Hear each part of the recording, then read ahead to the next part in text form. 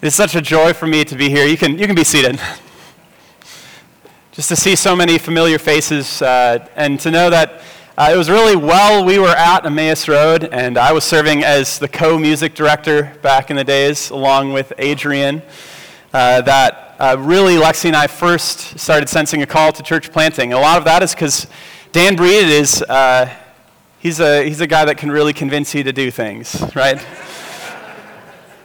I remember him sitting me down and telling me about the On Wisconsin program and what our presbytery was wanting to do. And at the time, I was working in college ministry, and we had seen what God was doing here at Emmaus Road, and we were excited to see God do that work elsewhere in the state of Wisconsin. And we're excited to go to Stevens Point. We've been, as Dan said, preparing for it for around 6 years already, and it's amazing that it's here. We've already launched 2 Bible studies over in the Stevens Point area. We've had almost 60 people come and check out those Bible studies, people that are Christians who are looking to be a part of our mission, and people who have been out of the church for years.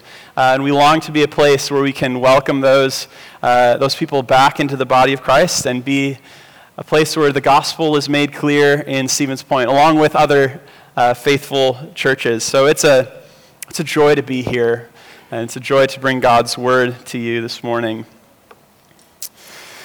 Now, you know those sneezes that almost catch you off guard a little bit, right? It's polite to sneeze quietly, right? To maybe cover your sneeze up, trying to make it nice and soft, but sometimes it just bursts out of you, right? You can't really hold it back. You don't see it coming, and it always seems to be in the most inconvenient place in the most inconvenient time. If you remember the early days after COVID, when you're walking around a grocery store and you don't want to be that guy or girl that looks like you're sick, and so you have a sneeze coming maybe and you want to hold it back, but it just bursts out of you. And what do you hear as you're walking down the canned vegetable aisle and this sneeze just erupts? You hear from a couple aisles over, lofted up over the ground coffee and lofted up over the bread, the tortillas, and the rice, someone yells, "Bless you." Such an odd thing, isn't it? Bless you. Why do we say bless you when someone sneezes? I think we rarely think about why. And actually, linguistic scholars have multiple theories about the origins of the phrase, bless you. But I'm less interested in the origins of the phrase linguistically. I'm thinking about the here and now. When someone sneezes and you yell out, bless you, whether across the room or to them right in front of you, are you aware of what you're saying and why you're saying it? What are your intentions behind saying the words, bless you? Is it merely a cultural convention? Which obviously those things are things we do without thinking of them. Or do you really intend to bless the person who just sneezed? Probably not. I don't. But do you know that God says, bless you? Not necessarily in response to us sneezing, although that would be pretty nifty. Every week to end your worship services here at Emmaus Road, Dan or David will come up and he will raise his arms, his hands toward you as the congregation, and he will declare over you a benediction from Scripture. And benedictions are all over Scripture, and really benedictions are just a blessing. It's God saying, bless you to his people. And I think benedictions can easily turn into the sneeze response bless you of the Christian worship service. We do them, we say them, maybe it's an act of convention or tradition, but we don't understand the intention behind the words. I mean, we need to end a worship service somehow, don't we? We can't just have the last song and everybody walks out. You got to do something. So, why not a benediction? Christians have done that for a long time. But when we see that the benediction, the blessing, is not merely a tradition or words from a pastor, but really the words of God to his people, then everything changes. Because when God says, bless you, God means it.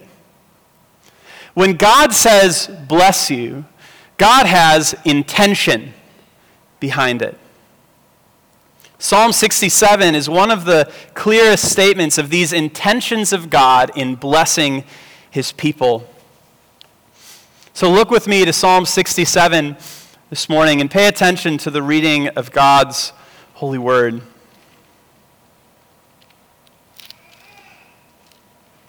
Psalm 67, to the choir master with stringed instruments, a psalm, a song.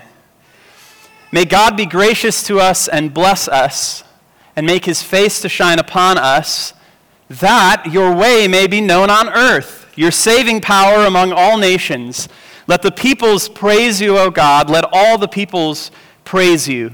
Let the nations be glad and sing for joy, for you judge the peoples with equity and guide the nations upon earth.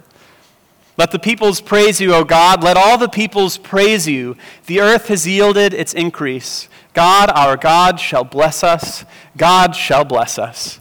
Let all the ends of the earth fear him. The word of the Lord. Let's pray as we go to God's word. Oh, Heavenly Father, we are grateful that you are a God who loves to bless your people.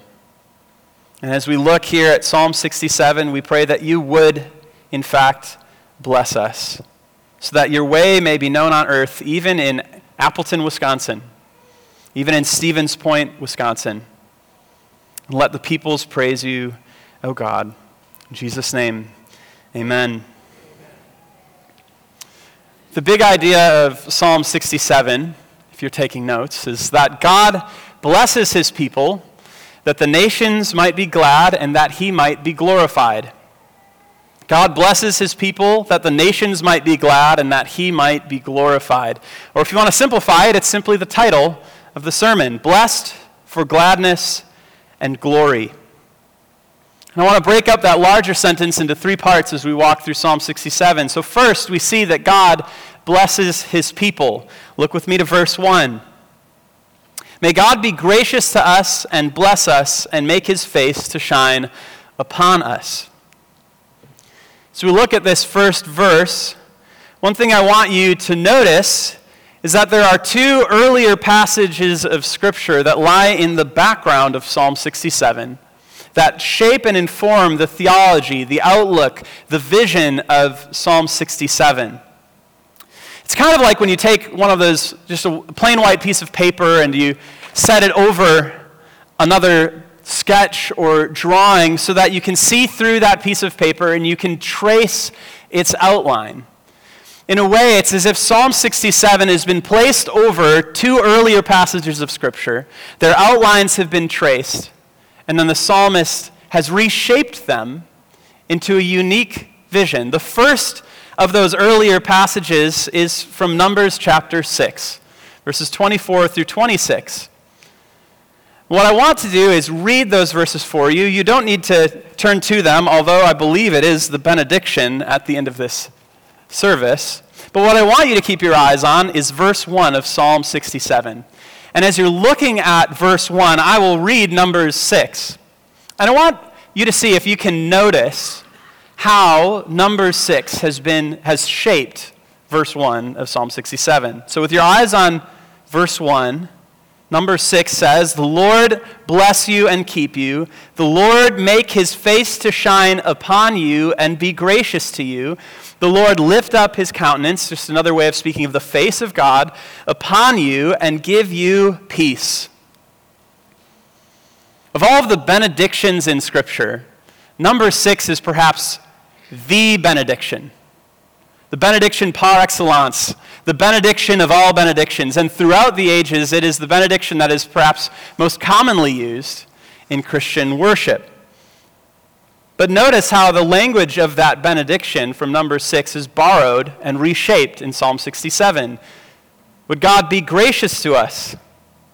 We see that in Numbers chapter 6. May God bless us. And perhaps the most distinctive line from Numbers chapter 6 in Psalm 67 is, "May God make his face to shine upon us." Psalm 67 is taking that content and reframing it as a prayer.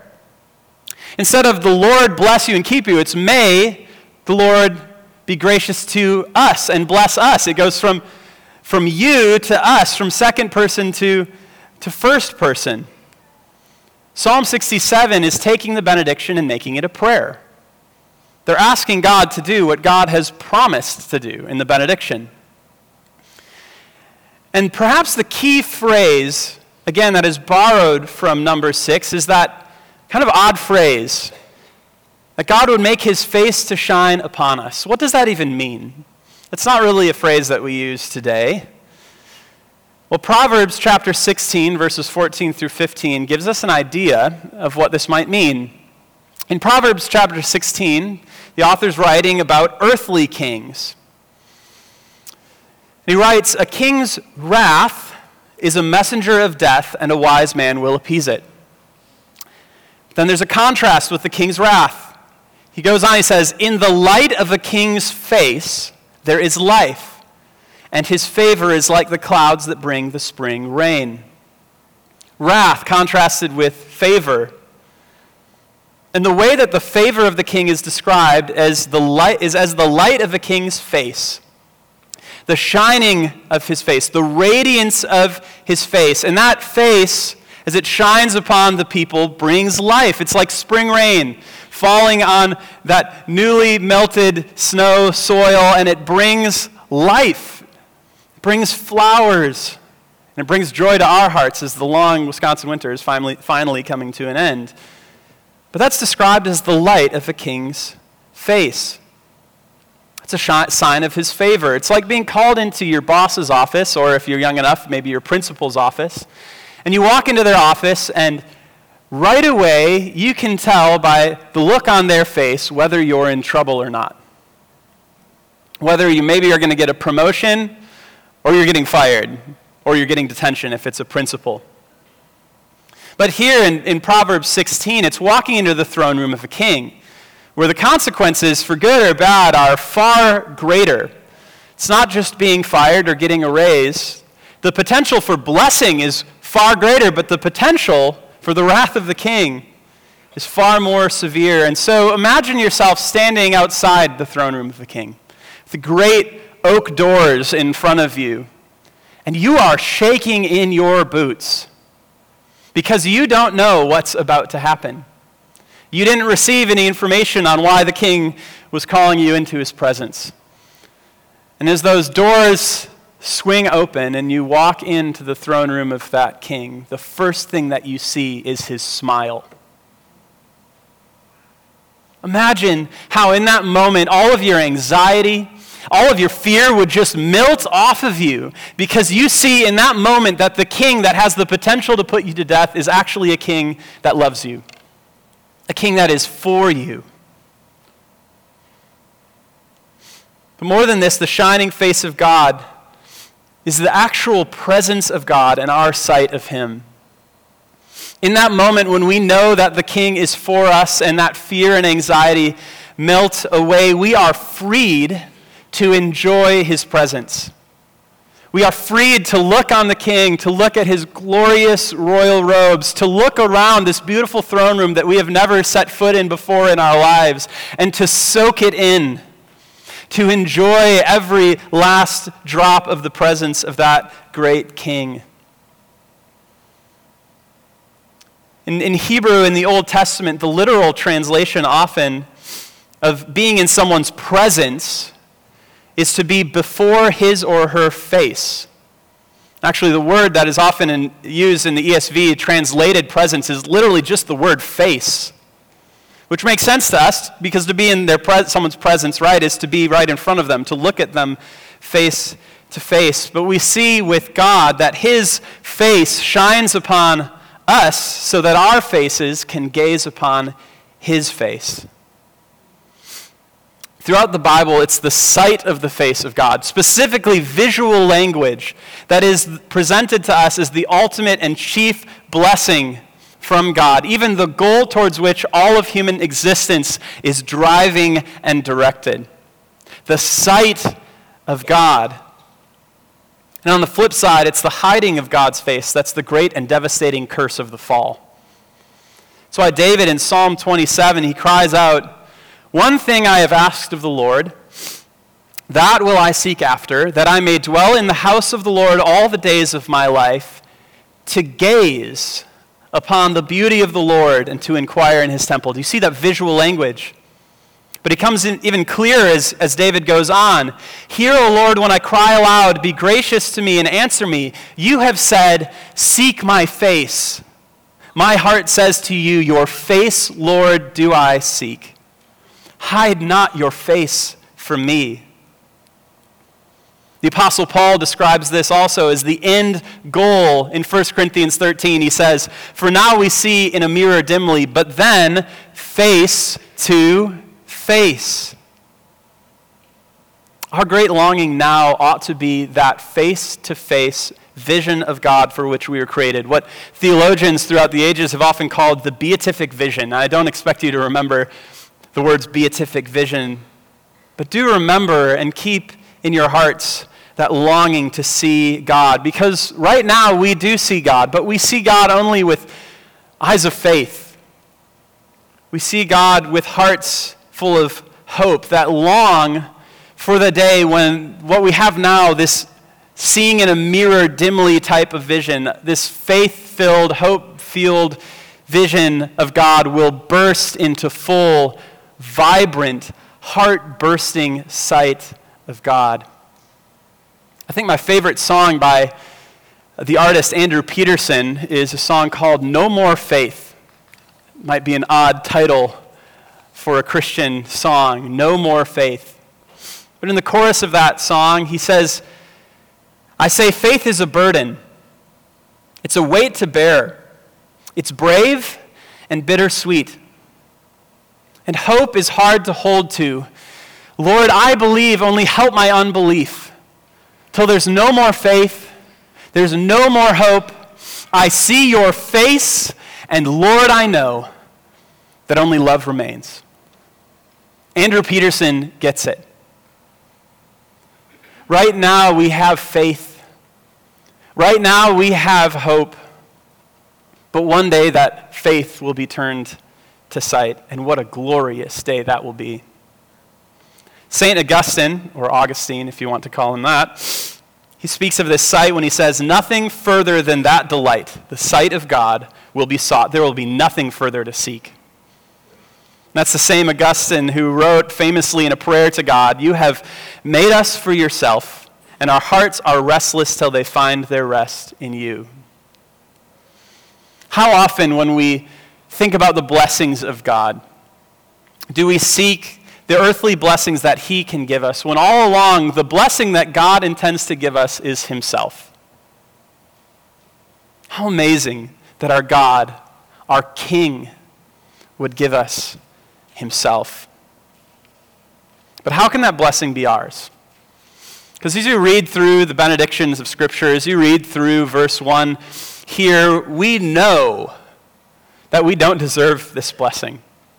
How can we walk into the throne room of a king who knows every single instance of us breaking his law, a king who knows every evil thought, he knows every secret sin, he knows every minor flaw, he knows every single major blunder of our life? How can we walk into his throne room and not see his angry face of wrath, but instead see his smiling, shining face of favor?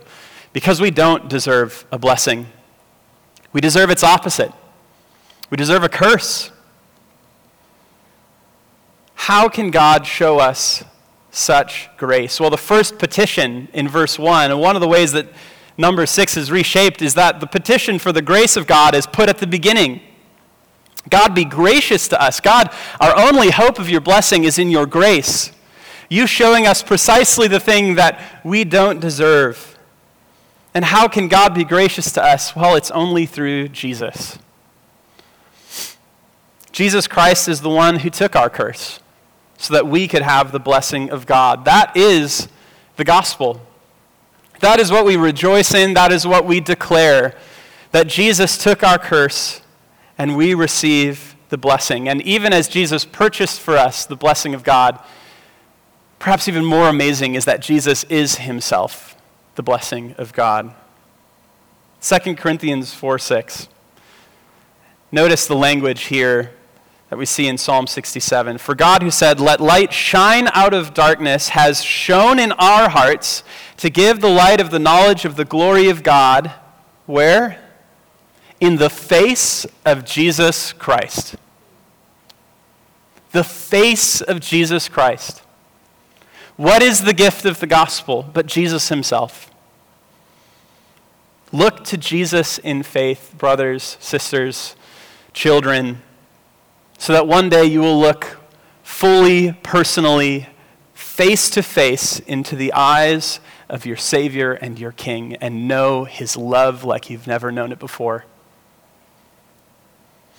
All right, we're through one verse. All right. How long does Dan usually preach? I won't ask that question. Okay. Promise to move faster from here on out. But we really need to understand the blessing of God if we're going to understand the intention of God in that blessing. What is God's purpose? Look to the first word of verse 2. That. Whenever you're studying Scripture, I encourage you to maybe underline, or even I often triple underline whenever I see words like therefore, so that. There's a purpose of God in blessing us. The first blessing, or intention of God in blessing us, is that the nations might be glad. Remember, blessed for gladness and glory. God blesses his people so that the nations might be glad. Look at verses 2 through 5. That your way may be known on earth, your saving power among all nations. Let the peoples praise you, O God. Let all the peoples praise you. Let the nations be glad and sing for joy, for you judge the peoples with equity and guide the nations upon earth. Let the peoples praise you, O God. Let all the peoples praise you. What do we learn from these verses? Well, first, that God blesses us not only for the sake of us. God does not bless us only for the sake of us. God blesses us to bless others, to bless the world. Now, if you remember, I said there were two passages that are lying underneath Psalm 67. The first is number 6. The second is Genesis chapter 12, verses 1 through 3. God says to Abram, the man who becomes Abraham, and again, pay attention to how these words shape Psalm 67. God says to him, "Go from your country and your kindred and your father's house to the land that I will show you. And I will make of you a great nation, and I will bless you and make your name great, so that," this is important, "you will be a blessing. I will bless those who bless you, and him who dishonors you I will curse. And in you all the families of the earth will be blessed." It has always been God's intention in blessing his people to bring blessing to the nations, to the world, to every family of earth. We are blessed to be a blessing. And throughout Psalm 67, the emphasis is on people, again, from every people group, from every nation, being gathered into the enjoyment of God, with verse 4 at the dead center. Let the nations be glad and sing for joy. And why are they glad? Because of the justice and the guidance of God. He judges the peoples with equity. Unlike so many earthly judges, our God is a God of true justice, and he guides the nations upon earth. These are words that ordinarily describe God's relationship with Israel in the Old Testament. But this is a picture of the Gentile nations being brought into that family, into the very people of God, so that they too would share in the eternal gladness of God, of knowing him, of having the privilege of seeing him in the way that his people have seen him. The blessing of God is not something that's meant to be hoarded. It's not something that's meant to be hidden away as if to share it means there's less left over for us. I grew up with 3 brothers, 4 boys in our house. The neighbor house, which we shared a driveway with, had 5 boys, pretty much the same age range. Terrifying. 9 boys, 1 driveway, 2 houses, and a big backyard. What could go wrong? Actually, I got lunch with one of those neighbor boys yesterday, and we were talking about how amazed we are that we all made it. And we have all of our fingers and toes and other limbs. So when we would have pizza, often we would actually have meals together. It's kind of like those 5 boys are my other shared brothers. When we had pizza, every piece of pizza that one other brother or neighbor boy ate was 1 less left over for you. So you had to eat quickly. It's not saying that my parents didn't provide well enough for us, but when you have 9 growing boys all in the same room, someone is bound to be left hungry, because honestly, all of us could have eaten a whole pizza by ourselves. You didn't want to be that boy at the end complaining that you didn't get enough. God is not like pizza. I love saying things in sermons that people probably have never heard before in sermons. God is not like pizza. God is not a zero-sum game. The blessing of God is not something that the more that they get means that there's less for me. God is inexhaustible. And if the blessing that God gives us is himself, and he is the inexhaustible fountain of all goodness and all blessedness, then he will never run out. We ought to be generous with the blessing of God, whether it's physical, temporal, earthly blessings that he gives us, or even the chief blessing of knowing God in Jesus Christ. We should long for those around us to share in it. Let's not be those that are so focused on ourselves that we forget those around us. Looking at verse 2, I think we see 2 ways then that our blessing leads to the gladness of the nations. First is that we display God's blessing. This is what it means in verse 2, that God's way would be known on earth. The ways of God would be displayed as God's people were transformed into the likeness of God. As Paul writes in 2 Corinthians 3, we all with unveiled face, just love how often that's in Scripture, we all with unveiled face beholding the glory of God are being transformed into the same image from one degree of glory to another. For Paul, it's actually the sight of God that is the thing that transforms us into the image of God. And then the ways of God are known on the earth. It shows us that a transformed life is actually a part of our mission as the people of God. So we display God's blessings, but we also declare God's blessings. We see this in the next phrase, your saving power among all nations. What is the saving power of God? Well, we don't have to guess. Going back to Paul, he tells us directly in Romans chapter 1. He says, for I am not ashamed of the gospel, for it, the gospel, is the power of God for salvation. To whom? To everyone who believes, to the Jew first and also to the Greek. Speaking of passages lying underneath other passages, could it possibly be that Paul, in writing this in Romans chapter 1, had Psalm 67 in his mind? The gospel, the saving power of God, to the Jew, but also to the Greek, to the nations, to all who believe. And to Paul, this gospel is something that is meant to be spoken. It is something that is meant to be shared, declared, proclaimed to the nations. For us, that means our next door neighbor, that family member, that coworker. We'll never do this perfectly, but if we long to see the blessing of God lead to the gladness and joy of our friends, because that's what we ought to delight to see for them, then let us commit to both displaying the blessing of God and declaring the blessing of God through transformed lives, declaring the gospel of Jesus Christ to our world. God blesses his people that the nations might be glad. But God also blesses his people that he might be glorified. That's our last point.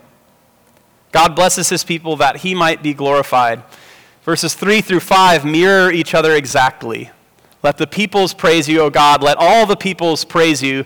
Or I think maybe a better way to translate it based on word order, which I think is pretty neat, is that let the peoples praise you, O God. Let the peoples praise you, all of them. I love that. God's blessing always is meant to lead back to his praise. Psalm 67 is often called the great missionary psalm, the great evangelistic psalm of the Old Testament. But these verses remind us that evangelism and missions have a goal beyond themselves, the worship of God. As John Piper has famously written, and I think this is probably the most helpful thing that he has ever written, in my humble opinion. John Piper wrote, actually meditating on Psalm 67, missions is not the ultimate goal of the church. It's a weird thing for a church planter to be saying to you. Missions is not, even church planting, is not the ultimate goal of the church. Worship is. Missions exist because worship doesn't. Chew on that phrase for a second. Missions exists because worship doesn't. Worship is ultimate, not missions, because God is ultimate, not man. When God blesses us and blesses others through the gospel, his purpose is to create worshipers. Is that not what he said to the woman, Jesus said to the woman at the well in John chapter 4? That the Father is seeking such worshipers, enjoyers of God, whose joy is to bring him glory. This should shape our motivation in evangelism, shape our motivation in missions. Are we motivated by the glory of God and the worship of God? Or are we more motivated by trying to produce converts so that our church would grow, so that the pews would be full, so that we would make a name for ourselves, or so that God's name would be praised by just one more voice in that eternal choir? We long to see worshipers drawn to God, because God isn't merely seeking converts, he's seeking worshipers. And is this not what God made us for? This is why we exist. Perhaps the most famous element of our doctrinal standards as Presbyterians is question and answer 1 from the Westminster Shorter Catechism, which is on the front of your worship guides. What is the chief end of man? Another way to ask that is, what are we here for? Why do we exist? What is our purpose? And the answer is simply, man's chief end is to glorify God and to enjoy him forever. This is what God made you for. This is why you are here, not only in this room. This is why you are on earth. This is why you breathe. This is why you eat and drink, as Paul says. This is why you are saved. It's for the glory of God and your joy in him. Perhaps we could say from Psalm 67 that the chief end of man is also the chief end of the mission of the church. Why does the church exist? Enjoying and glorifying God. Gladness and glory. Even if we're unsure as to the why of saying bless you when someone sneezes, please let us not be unclear as to the why of the church and the why of church planting, the why of missions, the why of evangelism. Because it's so easy for us to get sidetracked. But let us know that the why is clear for us. Gladness and glory. Enjoying and glorifying God. As Lexi and I have been dreaming and praying and preparing for church planting in Stevens Point for years now, we've longed for the vision of the church to be shaped by that end goal. Because the vision really is that thing that you keep your eyes on. It's the thing that's out at the end of the work that you do. It's kind of the way of saying, why do we do everything that we do or anything that we do? What end is it pursuing? What is the goal? What is the telos, the thing on the horizon? So as we talked, we went on a retreat, the two of us, and prayed. It kept coming back to us, the vision of the church plant, which we're going to call Good Hope Presbyterian Church. Hope, our eyes set on the horizon, keeping our eyes forward. What is that thing that we look forward to and long for and long to see others long for? We exist that the people of Stevens Point and central Wisconsin might glorify and enjoy God. It's simple. And it's not because we want to be uber reformed and Presbyterian, so we got to just stick that on the front of our worship guides. It's because we truly believe that that's why we exist. It's that thing that we keep coming to. We long for Psalm 67 to be a reality in Stevens Point. That God would so bless his people, that he would so bless Good Hope Presbyterian Church, that he would so bless the other faithful churches in town, that he would so bless every believer who dwells within the borders of that city. That the people of Stevens Point, that city would be drawn to enjoying and glorifying God, and may everything that we do serve that end and that goal. Because Psalm 67, it gives us that picture to long for, a grand vision for God's plan for his people. And it ends in the last verses with a statement of confidence. Remember, verses 1 through 5 is a reshaping of these two Old Testament passages and reshaping them as a prayer. But it changes in verses 6 and 7. It's no longer a prayer as much as it is a statement of confidence. There's the repetition in those verses, God shall bless us. That God will in fact do what he has promised he will do. Oh, God, bless us, but God, we know that you will, because you have said that you will. God will not fail to do all that he has promised, and it ends, God shall bless us. Let all the ends of the earth fear him. So when you receive the benediction in just a few minutes at the end of the service, I want you to keep these things in mind. The benediction is not mere Christian cultural convention. It's not just mere words of bless you that we can move on from quickly and ignore and forget the why. They're words from God to you, and God intends to bless you, and he intends to bless the world through you so that he would be praised and glorified for all eternity. What a wonderful thing. Let's pray. Oh God, we thank you for blessing us in Jesus Christ, that now with eyes of faith looking to him, that we do now know you, that you really are with us now as just a foretaste of what is to come. Give us hearts that burn and long for the sight of you that is promised to us. May every other blessing only drive us toward that instead of being a distraction in our hearts. But God, even as we love you and fellowship with you and long to see you, God, may we look outside of these walls and long to see others brought into that joy as well. And shape our hearts so that the thing that we desire most in our work as the church here at Emmaus Road and Appleton and Good Hope and Stevens Point and every other faithful church in this city, in this state, in this world, oh God, may everything that we do drive toward the end and the goal of your glory, your praise, and your worship. We pray this in the name of Jesus, our great and gracious Savior. Amen.